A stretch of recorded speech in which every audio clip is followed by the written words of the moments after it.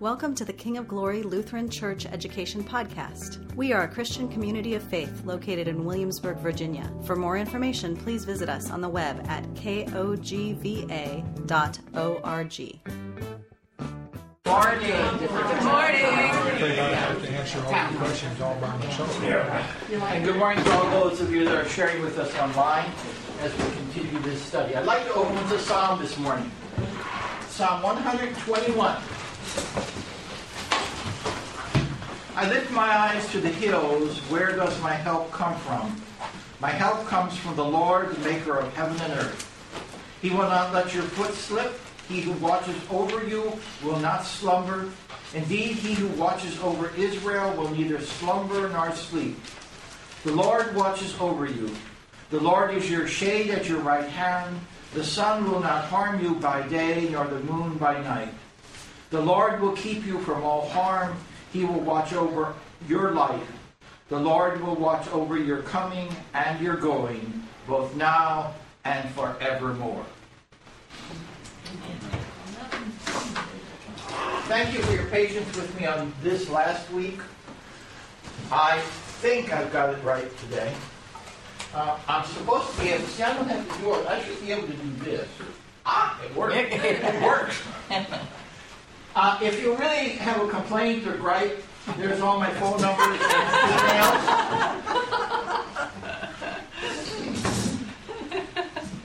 Don't leave it up too long. All right. This is what I wanted to show you last week, which I wanted you to have an understanding of in terms of what Luther said about prayer in the large catechism. Understand the difference between the large and small catechism. The small catechism was supposed to be for parents and for families, etc., to look at and to learn and to be able to take home and teach. One of the things that has happened over the years is, you see, all that was supposed to be done at home. The catechetical studies that we do today, where the church has taken it over, really wasn't supposed to be that way. Fathers and mothers were supposed to teach that at home. And as Pastor Bill shared with you this morning, the catechism that we now have is a little more enlarged than Luther had. Over the years, we had decided to put Bible verses to support everything. So Luther didn't put all that in his catechism. He just put his thoughts down for us. So, when it came to the large catechism, though, the large catechism was written by Luther for those who were to teach, because the priests at that time were uneducated.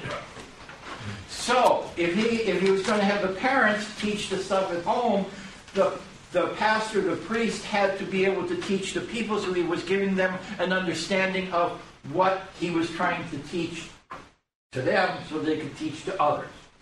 In his large catechism, Luther on prayer says, before we explain the large prayer part by part, it's most necessary to exhort and incite people to pray, as Christ and the apostles also have done.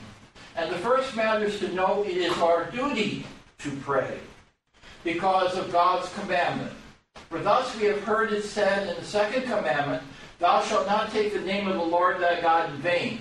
That we are there required to praise that holy name, call upon it in every need, or to pray. For to call upon the name of God is nothing else than to pray.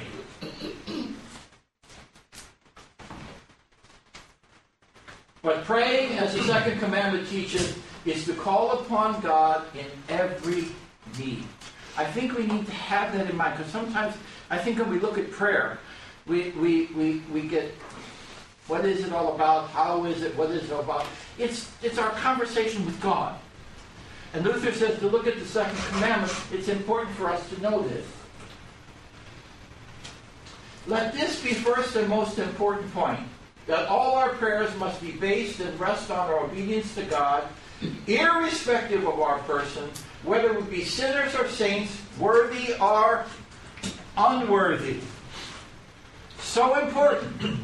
This is something that comes up a little later on. I'm going to talk about it today. My cliche, and Carol, you know I'm terrible on cliches. What is this? Yes, cliche. Knit instead.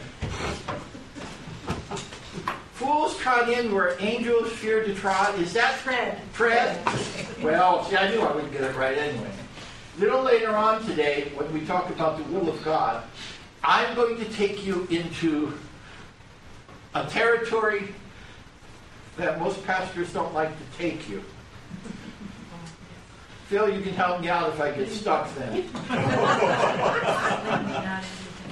I'm going to take you into Luther's bondage of the will, because I think it's important for us to understand that, because it really sets all of Luther's perspective on everything. And it's important, so I will tread there lightly a little later on. But anyway, in second place, we should be more urged and incited to pray, because God has also added a promise and declared it is surely be done as we pray. Remember the promise, I talked about that. See, spell check still doesn't work. Surely. See? It's the right word. Spelled right. Besides this, we should be incited and drawn to pray, because in addition to this commandment and promise, God anticipates us and himself arranges the words and form of prayer for us, and he places them upon our lips as to how and what we should pray, that we should see how heartily he pities us in our distress, and may never doubt that such prayer is pleasing to him and certainly be answered, which, the Lord's Prayer, is a great advantage indeed over all other prayers that we might compose ourselves. You've heard Pastor Bill say that over and over these past couple of days, and it's important for us. The Lord's Prayer says it all. If you can't think of anything else to pray, if you get to a moment, you don't know what else to say, you know, I've had, Pastor Phil's had it, I've been in rooms with people and you just don't know what to pull together. Pray the Lord's Prayer. It pulls it all together for us. And for Luther, it was most important for us to understand that. And this is, again, what he was teaching his readers, that this is so important about our prayer life. Our prayer life needs to be central for us. And again, you can't figure out what to say when? Pray the Lord's Prayer. Because you say it all. Christian poet F.D. Maurice said, the Lord's Prayer may be committed to memory quickly, but it is slowly learned by the heart. We kind of covered this last week. But it's true, isn't it? Barry Huxford, in his book, this is the combination. The first three petitions center in the person of God. The fourth petition covers all that we need to our earthly existence. And if you were listening to Pastor Bill this morning, you heard that. Or if you haven't heard Pastor Bill this morning, you will hear that. And the last two cover our spiritual needs for past, present, and future. Okay. Here there is comprehended in 7 successive articles of petition every need which ceases to relate to us, and each so great it ought to constrain us to keep praying it all our lives. Again, spell check. All. At all. At all. Okay. Maybe that was at all. So, I want you just to understand how key the Lord's Prayer was for Luther and what it meant for him to understand it in our lives and how important prayer is. Last week we touched on the introduction. We talked about the first petition. The second petition, remember last week we talked about, and Pastor Bill talked about the gift of the Holy Spirit in the kingdom coming. And, you know, as I said to you last week, we as Lutherans struggle with the third person of the Holy Trinity. We're good on Jesus. We're okay with the Father. The Spirit. But as I said to you last week, when you come to this and when we come to God's will today, I always go back to Luther's explanation to the third article of the Creed. And, I said to you last week, and I would say to you again, his explanation of the third article really summarizes for me, and it was so important for my life to hear those words, that I cannot, by my own reason nor strength, believe in Jesus Christ my Lord, nor come to him, but the Holy Spirit has called me by the gospel, enlightened me with his gifts, sanctified and kept me in the one true faith, even as calls, gathers, and enlightens the whole church. And that meaning of that article will make more sense to you in one sense when I talk about the bondage of the will, because that's the root of where Luther comes from. Okay? Let's see. Third petition. That's where we are today. Thy will be done on earth as it is in heaven. What does this mean? The good and gracious will of God is done even without our prayer. But we pray in the petition and may be done among us also.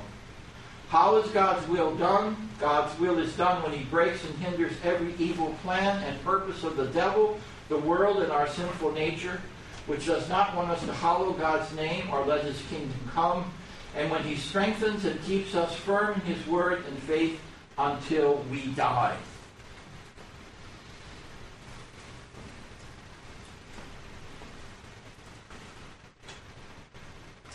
Do you understand what he's talking about? About God's will here. What is God's will? The Lord's Prayer presents the answers. God's desire that his name be kept holy, that his kingdom come. By praying, thy will be done, God's people are asking the Heavenly Father to fulfill his promise to save because of Christ.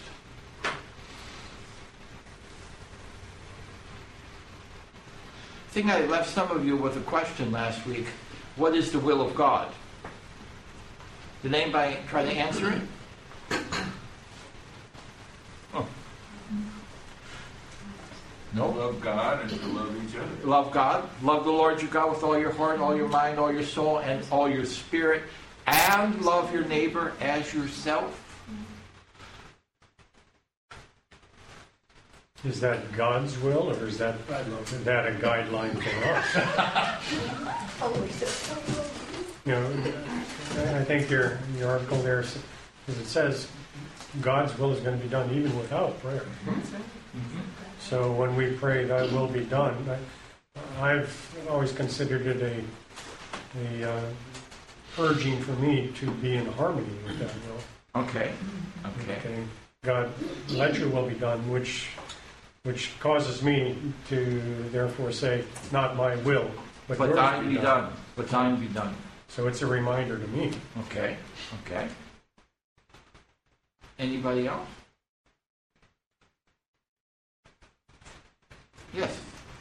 God's will is to give us never-ending paradise in perfect bodies. And we're fighting him tooth and nail to keep him from doing that. But it gets back to this right here. But his will, ultimately, is to give us never-ending paradise in perfect peace, love, and harmony with each other. And we're just hell-bent not to do that. But that's what he wants. That's what he wanted in the beginning. And we wouldn't have it. But that's his will, is never-ending paradise. Never-ending paradise? The restoration. Restoration. Okay. The will of God. Okay. And I think it's important. I hope as we're going through this, you also begin to see in the Lord's Prayer and in the explanations to the Lord's Prayer, there is a process of building. Okay? There is a process of building, of concept building. Remember, our Father, who art in heaven, hallowed be thy name. Thy kingdom come. What was the kingdom? What is the kingdom? Now, thy will be done. See how it begins to flow? There's a flow to it. Thy will be done on earth as it is in heaven. Then we get to the petition Pastor Bill talked about today. Give us this day our daily bread. See where it's coming from? See how it begins to, there's a connection between each of those? That the petitions build on one another. They flow out of one. That's probably the word I really want. They flow out of one another. They flow from our Father, who art in heaven, hallowed be thy name. Thy kingdom come. Thy will be done. Give us this day our daily bread. And then that one that everybody struggles with. And forgive us our trespasses as we forgive those who trespass against us.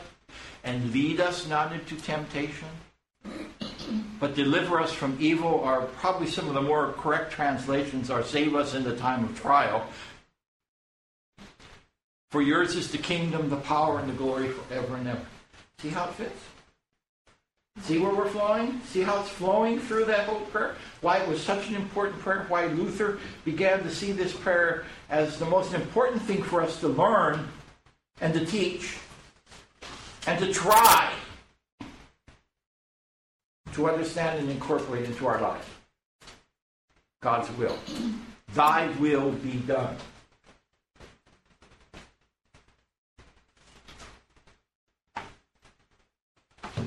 Large Catechism. This is what Luther has to say. Thus far we have prayed that God's name be honored by us, that his kingdom prevail among us, in which 2 points is comprehended all that pertains to honor God and to our salvation, that we receive our own God and all his riches. But now a need just as great arises, namely, that we firmly keep them and do not suffer ourselves to be torn from them.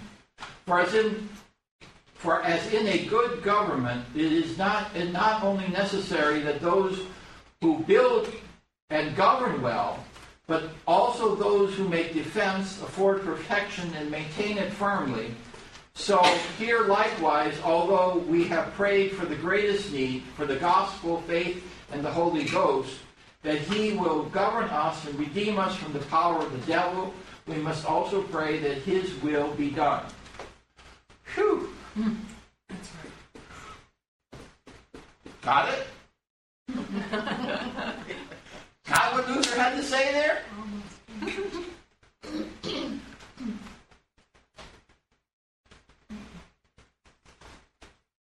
We prayed 2 petitions. Forget the introduction, our Father, who art in heaven, hallowed be thy name. Thy kingdom come. Remember we talked about the kingdom. Okay, now we have his name honored, his kingdom among us. Now, thy will be done is how do we protect, how do we connect all that together in our lives? Hence, just as there is a great need in us and others that we pray without ceasing, dear Father, thy will be done, not that the will of the devil and our enemies nor anything that would persecute and suppress thy holy word hinder thy kingdom, and grant that whatever is to be endured on that account, lest our poor flesh yield or fall away from the weakness or sluggishness. In other words, what Luther is adding into the petition, what I like to say is, not only the positive about what we want, but also to protect us from that which would hinder that. Okay? You're getting 2 things happening in a petition. Thy will be done. Thy will be done means just what you said. Okay? That I can act and do the will of God. That God's will is done in this world, in all that we do. At the same time, when we pray thy will be done, we're also saying, help stop. Keep the devil away. Keep the devil away. Keep the evil away. Keep the, well, whatever word you want to use out there, away. So it's not just do this one way in terms of giving us something, it's also giving us something to stop something too. See, we don't sometimes think that when we pray that way. Thy will be done. Right. What's the will of God? What's that all be? At the same time, when we say thy will be done on earth as it is in heaven, we're also saying, help stop that stuff which is going to hinder that. Yeah, as we look around the world and see things and say, why is evil prevailing? Lord, don't let it prevail. But you already, Lord, don't let it prevail. But Luther tried to help us understand when you say, thy will be done on earth as in heaven, says that also.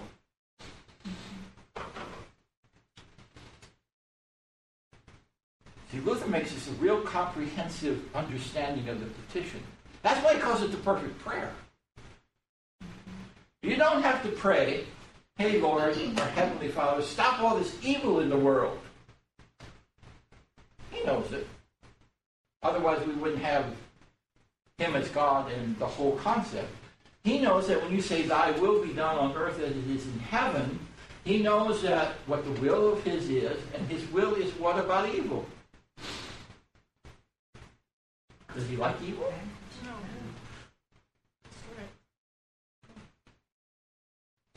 No.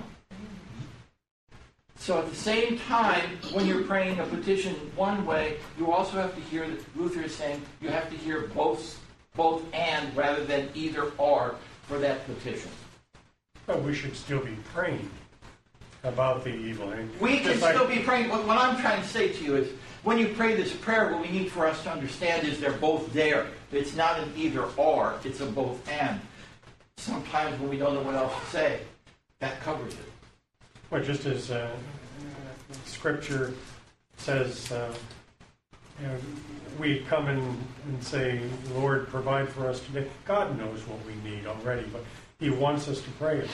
Even so, with evil in the world, we know God's will is going to be done. It's still, in that same vein, incumbent upon us to say, God, we know evil is going on around us. Let your will be done. Yeah. Take care of it. Yeah, let your will be done.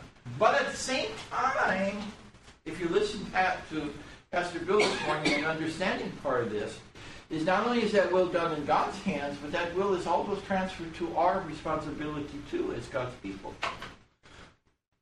Okay? Okay. You know, I sometimes think when we get to certain points in life, you know, we say, God help me do this, God help me to do that, God give me $700 million, God do this, God do that. And then when it doesn't happen, you don't listen to me. And my question is, what did you do to be a part of that process? I don't know about the $700 million, but anyway, you didn't buy your lottery ticket. I don't know. But, there's a responsibility in there. But what I want you to hear, what Luther wants you to hear in the prayer is, when you say, thy will be done on earth as it is in heaven, God's will be done, and God's will is what needs to be done, and God's will does, and God's will hinders, and does destroy evil. So whether we pray or not, it's going to be done anyway. But it's a good thing to be praying. It's a good thing. Okay. My understanding of prayer, though, is like getting back to Abraham, chiseling God down on how many people does it have to be.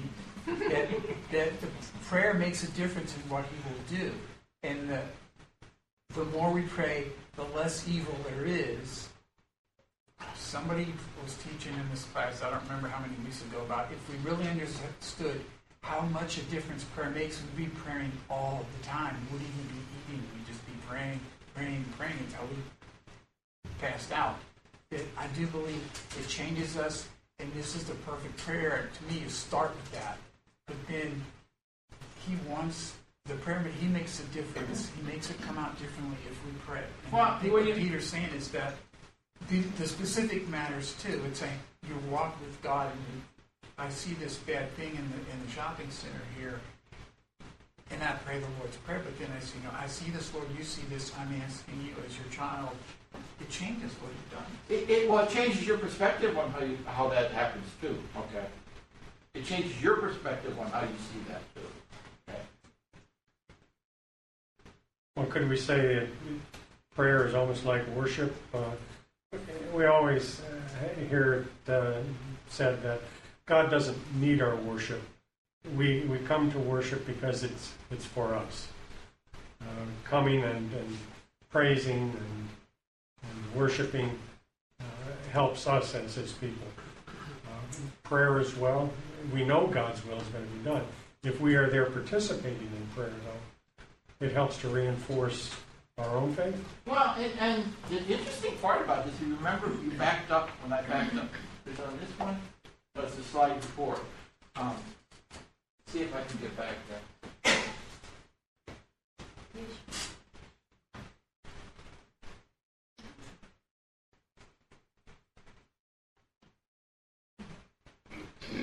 Nope.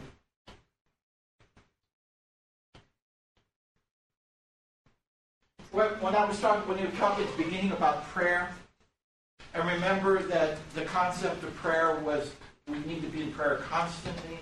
And then remember we get to the concept of prayer is that even in our prayers, it's who helps us pray. It's the Spirit. Remember we got to thy kingdom come. Again, there's that third person of the Trinity which we struggle with. We struggle with the third person of the Trinity. About the Holy Spirit in our life. It just, 100 million years ago, there was a book put out by, let's see, back then it was AAL. Some of you remember that Lutheran organization called Aid Association for Lutherans? It was called The Study of Generations. And it was huge. It was thick. And it was a study about Lutherans. And in that book, it said very clearly, Lutherans have no problems with talking about Jesus Christ. None at all.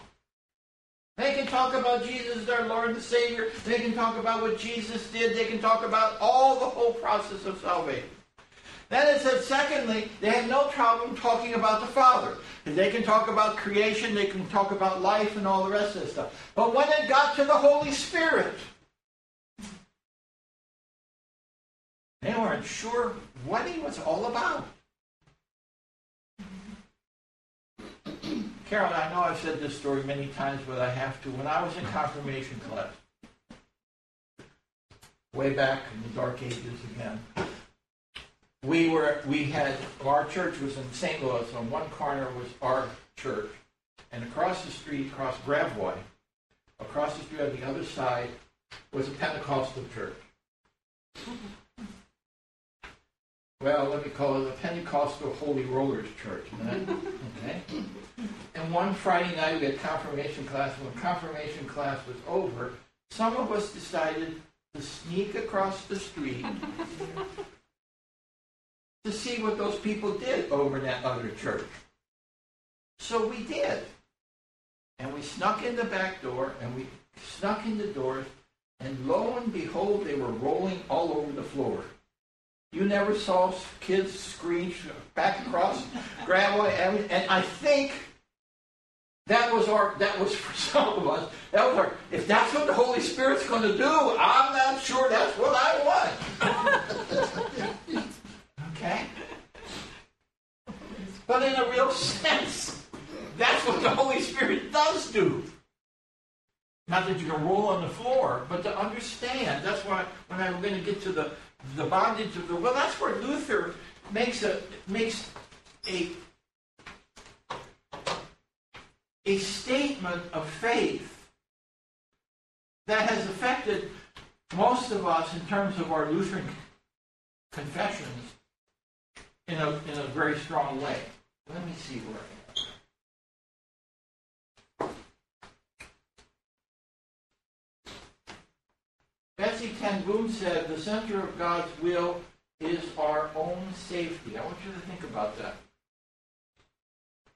The center of God's will is our own safety. Okay, what is the will of God? Luther on the bondage of the will.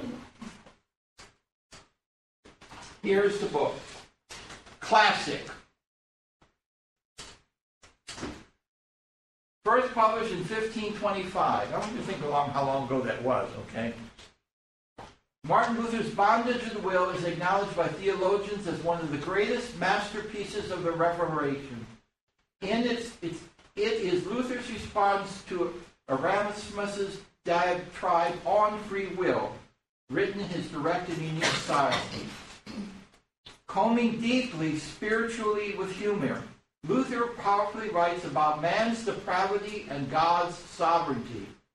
The crucial issue for Luther concerned what ability free will has, and to what degree it is subject to God's sovereignty. I hope you keep that's a real powerful sentence there. The crucial issue for Luther concerned what ability free will has, and to what degree it is subject to God's sovereignty. For Luther, this key issue of free will is directly connected to God's plan of salvation. Is man able to save himself? Or is his salvation entirely the work of divine grace? This work is vital to understanding the primary doctrines of the Reformation and will long remain among the great theological classics of Christian history.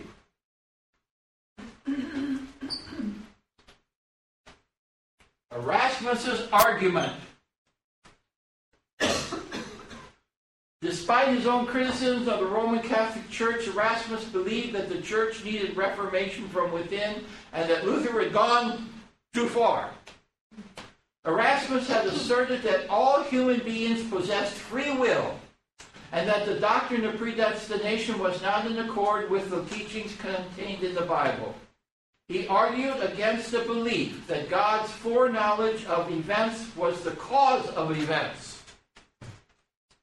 and held that doctrines of repentance, baptism, and conversion depended on the existence of free will. He likewise contended that grace simply helped humans come to the knowledge of God and supported them as they used their free will to choose between good and evil, choices which would lead to salvation through atonement of Jesus Christ. You got it?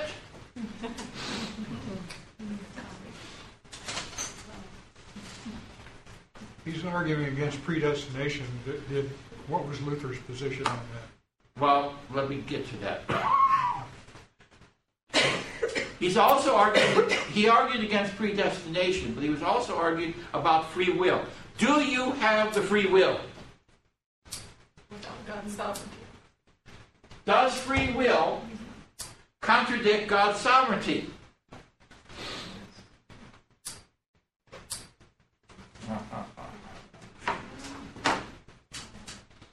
Do you know what free will is? Your right to choose. Now I'm going to tread on thin ice here. It includes your right to choose whether you're going to believe or not.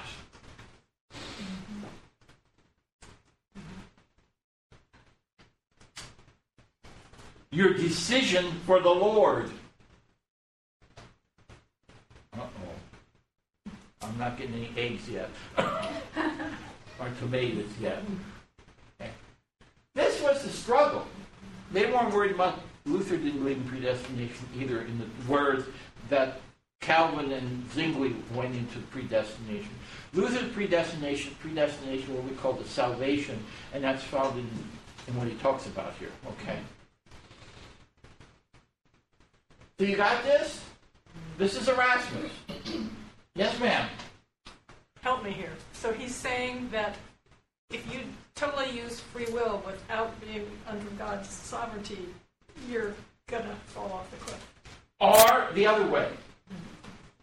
The other way. Say, what? You, by your free will, can choose whether you want to believe in God or not. Yes.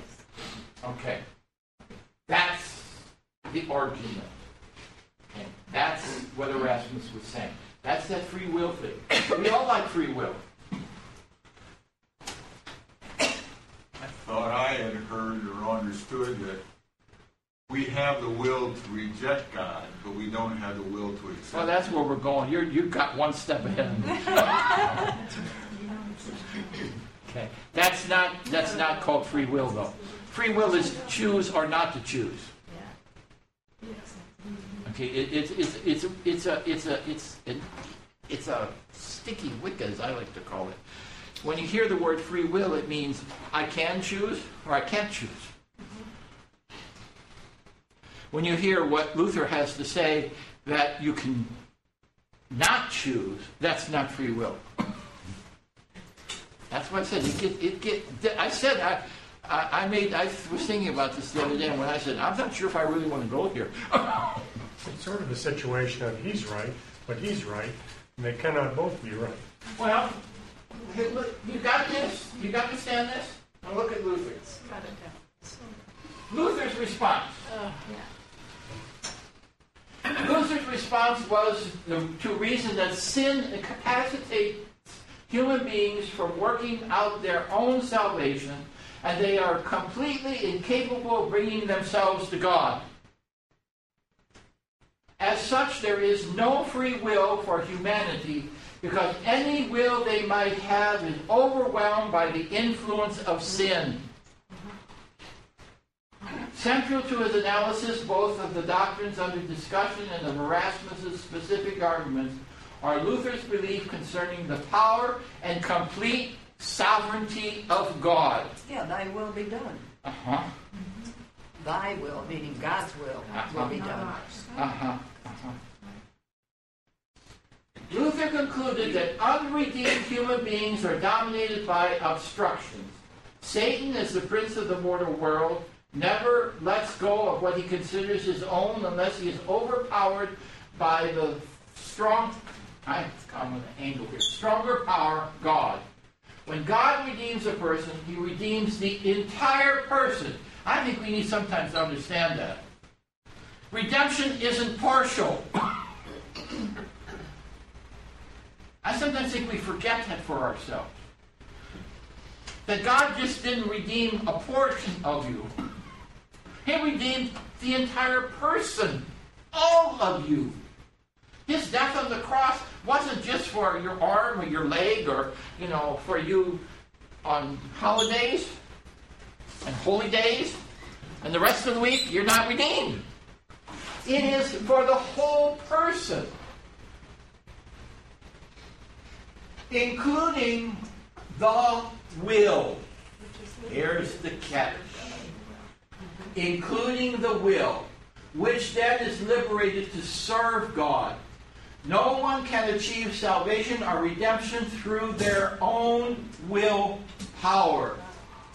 People do not choose between good or evil because they are naturally dominated by evil, and salvation is simply the prerogative of God unilaterally, changing a person's heart and turning them to good ends. Were it not so, Luther contended, God would not be omnipotent and omniscient and would lack total sovereignty over all of creation. Get it? It's tough. So there really is no free will. If you're unredeemed, you have given over your will to evil, and if you are redeemed, God has taken over your will. You got it.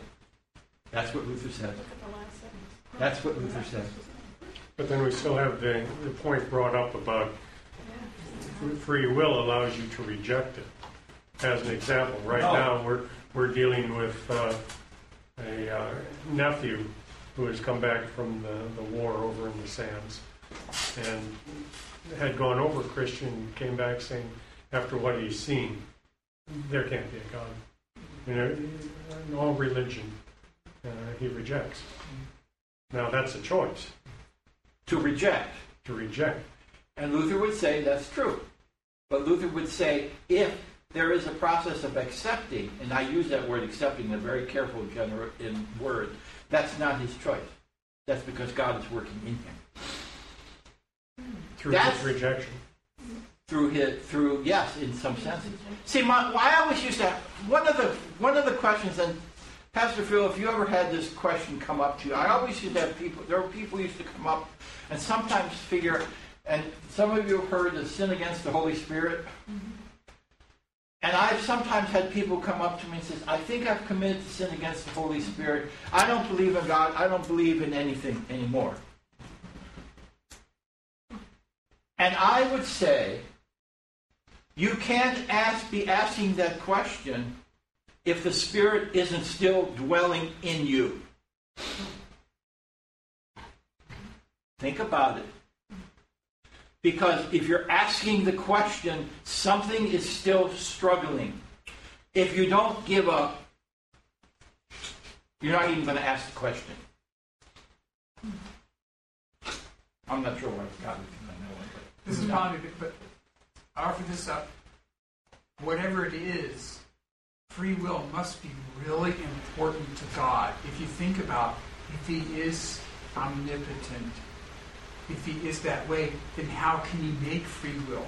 It's kind of like saying God can't make a rock that's so heavy you can't lift it. It's that kind of thing. So, and whether it is, it must be very important to Him and probably very hard to understand. I think we think about it too much sometimes. That's for my son. My son, Dad, you're thinking about it too much. But to me, that's the one thing to come back to is live your life like you have free will. Pray that God will fix your broken free will so I'm not of either one of these guys. But anyhow, that's not bad. It's just free will must be really, whatever it is, it must be really important. It's like, if you know everything already, then what do you really mean by free will? But you've given it to us somehow. We misused it, but it must be really important to you. And if it's really important, God gave it to you. Okay? That's what Luther's trying to say here, as difficult as this is. Luther's trying to say, all this is a gift of God. If it isn't a gift of God, for Luther, it goes against God's omnipotence and omniscience. If God is omnipotent, which means what? And if God is omniscient, which means what? How could He go against Himself? And yet Adam and Eve had free will to either eat the fruit or not. And a choice was made. A free will. And that's when we fall into sin. That's where original sin came from. That serpent was the devil. Yes. See, but you all have to. I get off on a little one. I could probably be taken up on charges or something like that. I get off on a little on the edge with the original sin. Original sin to me had nothing to do with eating the fruit. Original sin to me had been what we've done ever since. Is the concept of buck passing. Yeah. Oh, yeah. You know, who told you, or she did, what did he did? And then the famous classic, the devil made me do it. Okay. I get away from the free will of eating the apple to understand that whole concept of original sin is what we've been doing. We've been buck passing to God ever since. We've been buck passing to each other ever since.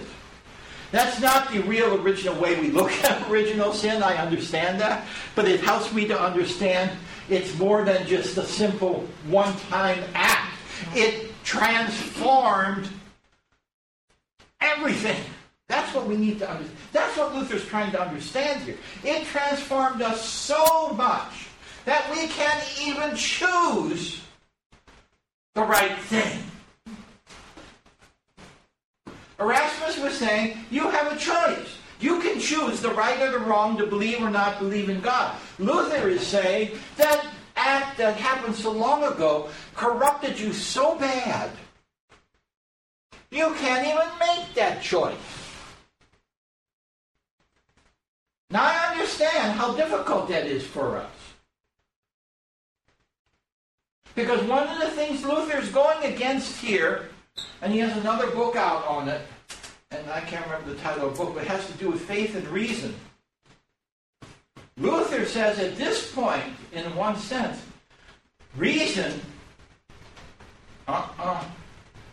you cannot use reason here. This is not reasonable. This doesn't make sense to this up here. This does not make sense in life at all. Because we are always given choices, aren't we? That's the way we live. And And if you're going to transform that to this, Luther says, wait a minute. If you transform that to this, what's happened to the sovereignty, the omnipotence, and the omniscience of God? It's tough, my friends. I know this is. I said to you, this is probably the toughest thing that... Don't try to get into an argument with somebody on this.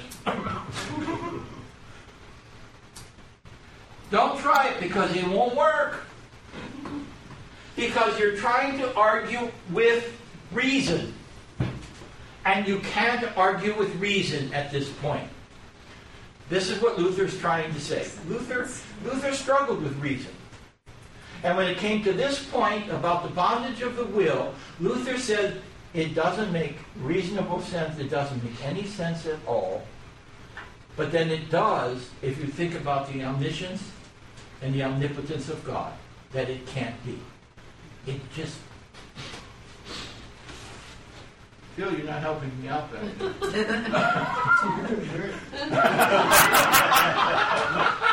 That ice is real. Yes, ma'am. I have a question about the last sentence, that Luther concluded that Erasmus was actually a Christian. What was Erasmus' response to that? Erasmus wrote 3 more volumes. You got to remember back then. And actually, Erasmus wrote 3 more volumes. And after Luther's volume, nobody paid much attention to what Erasmus wrote. Okay. But he wrote 3 more volumes, and don't even ask me. He tried to refute Luther. But Luther had the gift that every time, he even, in some of his things, if you read the book, you will find Luther takes what Erasmus says and says, that's not what that says. This is what that says. Luther has a great way of taking what you say and thinking you said it that way and turning it right around and saying, this is what it really means. We see that on the news every day. You got effort. Here, Luther. The following quote hits the crux of the issue. Whether Christ alone saves, or whether salvation is synergistic cooperation of man and God. You got it? This is extremely relevant for today's Christian, for many of us carry the unbiblical assumption that Erasmus held, which wrongly concludes any command from God to believe or obey the gospel must somehow imply the moral ability to do so.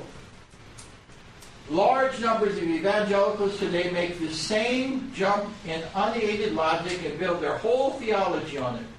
But as Dr. Martin Luther said to Erasmus, when you are finished with all your commands and exhortations, I'll write Romans 3:20 over the top of all of it. Through the law comes the knowledge of sin.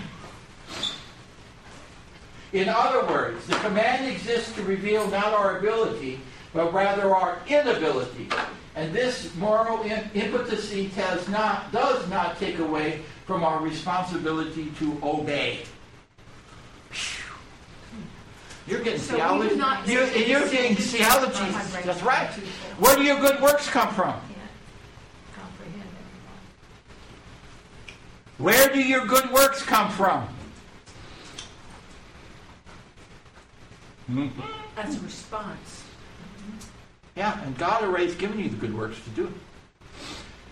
Did you hear Bill, when you hear the next article, give us this day our daily bread, we have a total understanding that God gives us everything. I know some of you didn't like the 401ks and all the rest of it, because that's mine or something like that. But you understand that. This was a crux for Luther. This set everything down that Luther understood, believed, and taught. And I will say to you, my friends, and having been in the world out there, and having served in the military as a BA chaplain, etc., one of the strongest struggles I ever had was getting classified as a Protestant. Because I'm not a Protestant. I'm Lutheran. And there's a big difference. A major difference. And one of the keys is right here. I do not make a decision for the Lord. I can't choose the Lord to be my Savior. That comes because the Spirit already dwells within me to make that statement. Now I know we are all going, sure, I don't know. That's it.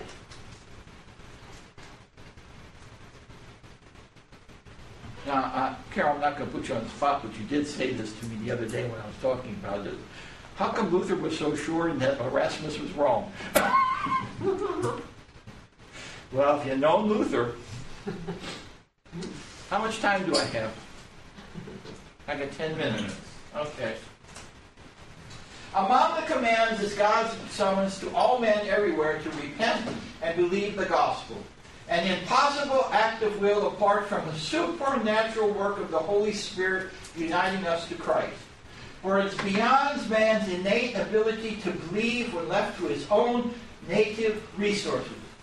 As Jesus himself says of Peter's confession of him as of the Christ, flesh and blood has not revealed this to you, but my Father who is in heaven.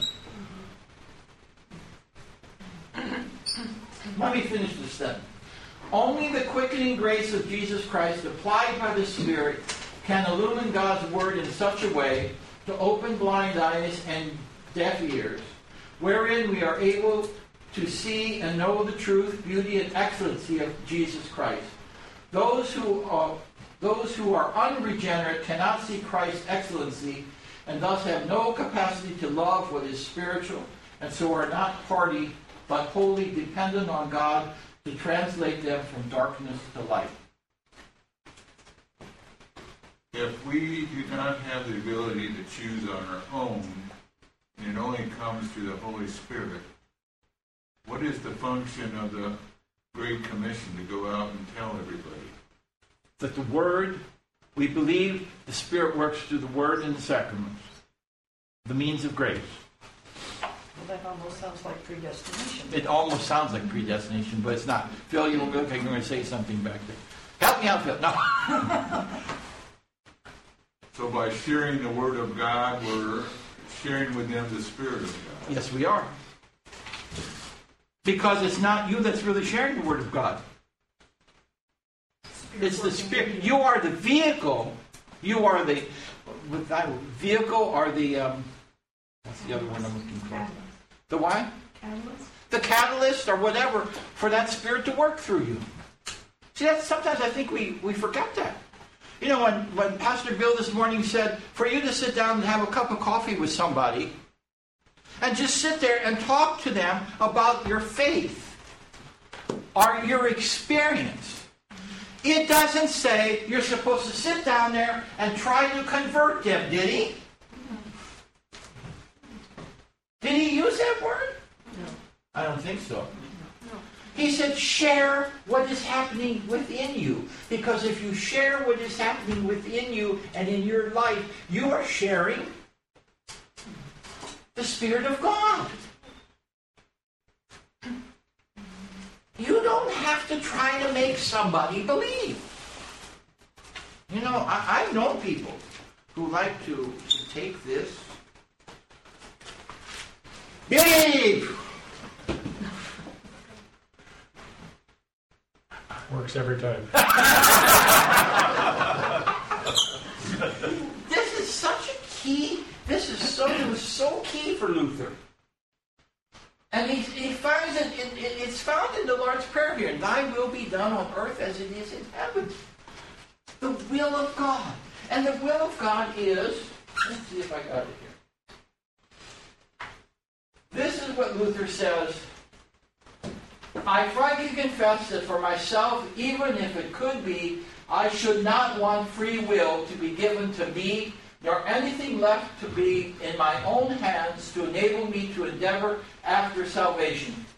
Not merely because in the face of so many dangers and adversities and assaults of the devil, I could not stand my ground, but because even were there no dangers, I should still be forced to labor within no guarantee of success. But now that God has taken my salvation out of my control of my own will and put it under His and promised to save me, not according to my work or running, but according to His own grace and mercy, I have the comfortable certainty that He is faithful and will not lie to me, that He is also great and powerful, so that no devils nor opposition can break Him or pluck me from Him. Furthermore, I have the comfortable certainty that I please God, not by reason of my merit and my works, but by the reason of His merciful favor promised to me, so that if I work too little or badly, He does not impute it to me, but with fatherly compassion pardons me and makes me better. This is the glory of all the saints in their God. That should bring you a lot of comfort. That's why I'm a Lutheran, by God's grace. I am. That's freeing. Yes, ma'am. I found it very freeing because I grew up in a church where there was a lot of emphasis on what to do in order to achieve salvation. We even had offering envelopes that at the bottom had little squares that you could check every week. Read my Bible, brought my offering. I was on time today. And if I didn't have every square checked by Sunday morning, I thought, oh dear, here I'm in trouble again.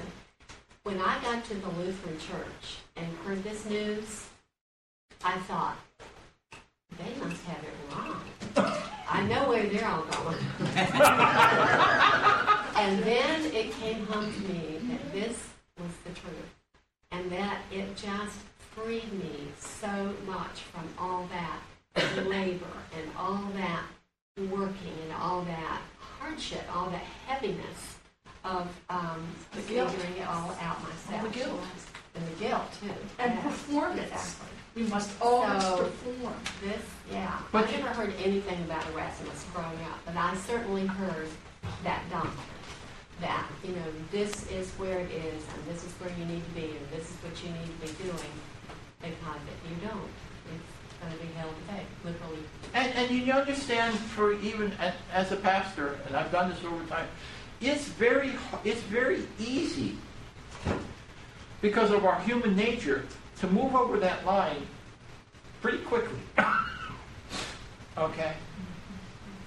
If I'm to say to you, now that Jesus has saved you, you must do this, this, and this, I've crossed the line, according to Luther.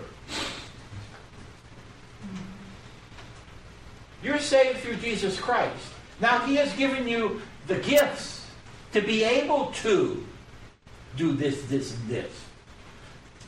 See the difference?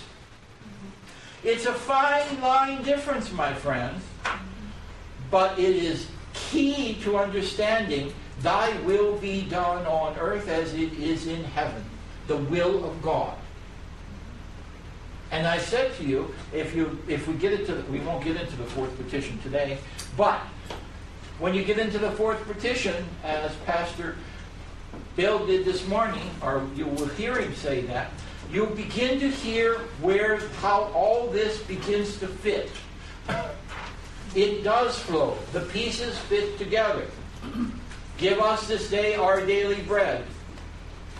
Forgive us our trespasses as we have forgiven those who trespass against us. I do not believe that's a conditional clause. I believe it says, forgive us our trespasses, and we will forgive those who trespass against us. Now, that puts a different onus on it, doesn't it? That says if God forgives us, we have no choice. We should be forgiving one another as God has forgiven us. Think about it. Well, I think I have graciously tread where angels, a fool has not gone in where angels fear to tread. Don't even try it. Don't even try it. Don't even try it. And I want to give you some food for thought, okay? Let's close with the Lord's Prayer. Our Father, who art in heaven, hallowed be thy name. Thy kingdom come, thy will be done, on earth as it is in heaven. Give us this day our daily bread, and forgive us our trespasses, as we forgive those who trespass against us. And lead us not into temptation, but deliver us from evil. For thine is the kingdom, and the power, and the glory, forever and ever. Amen. Thank you all. Thank you for listening to the King of Glory Church Education Podcast. Our mission is to connect to God and His people, grow in faith and love, and live through service and sharing. Visit us on the web at kogva.org.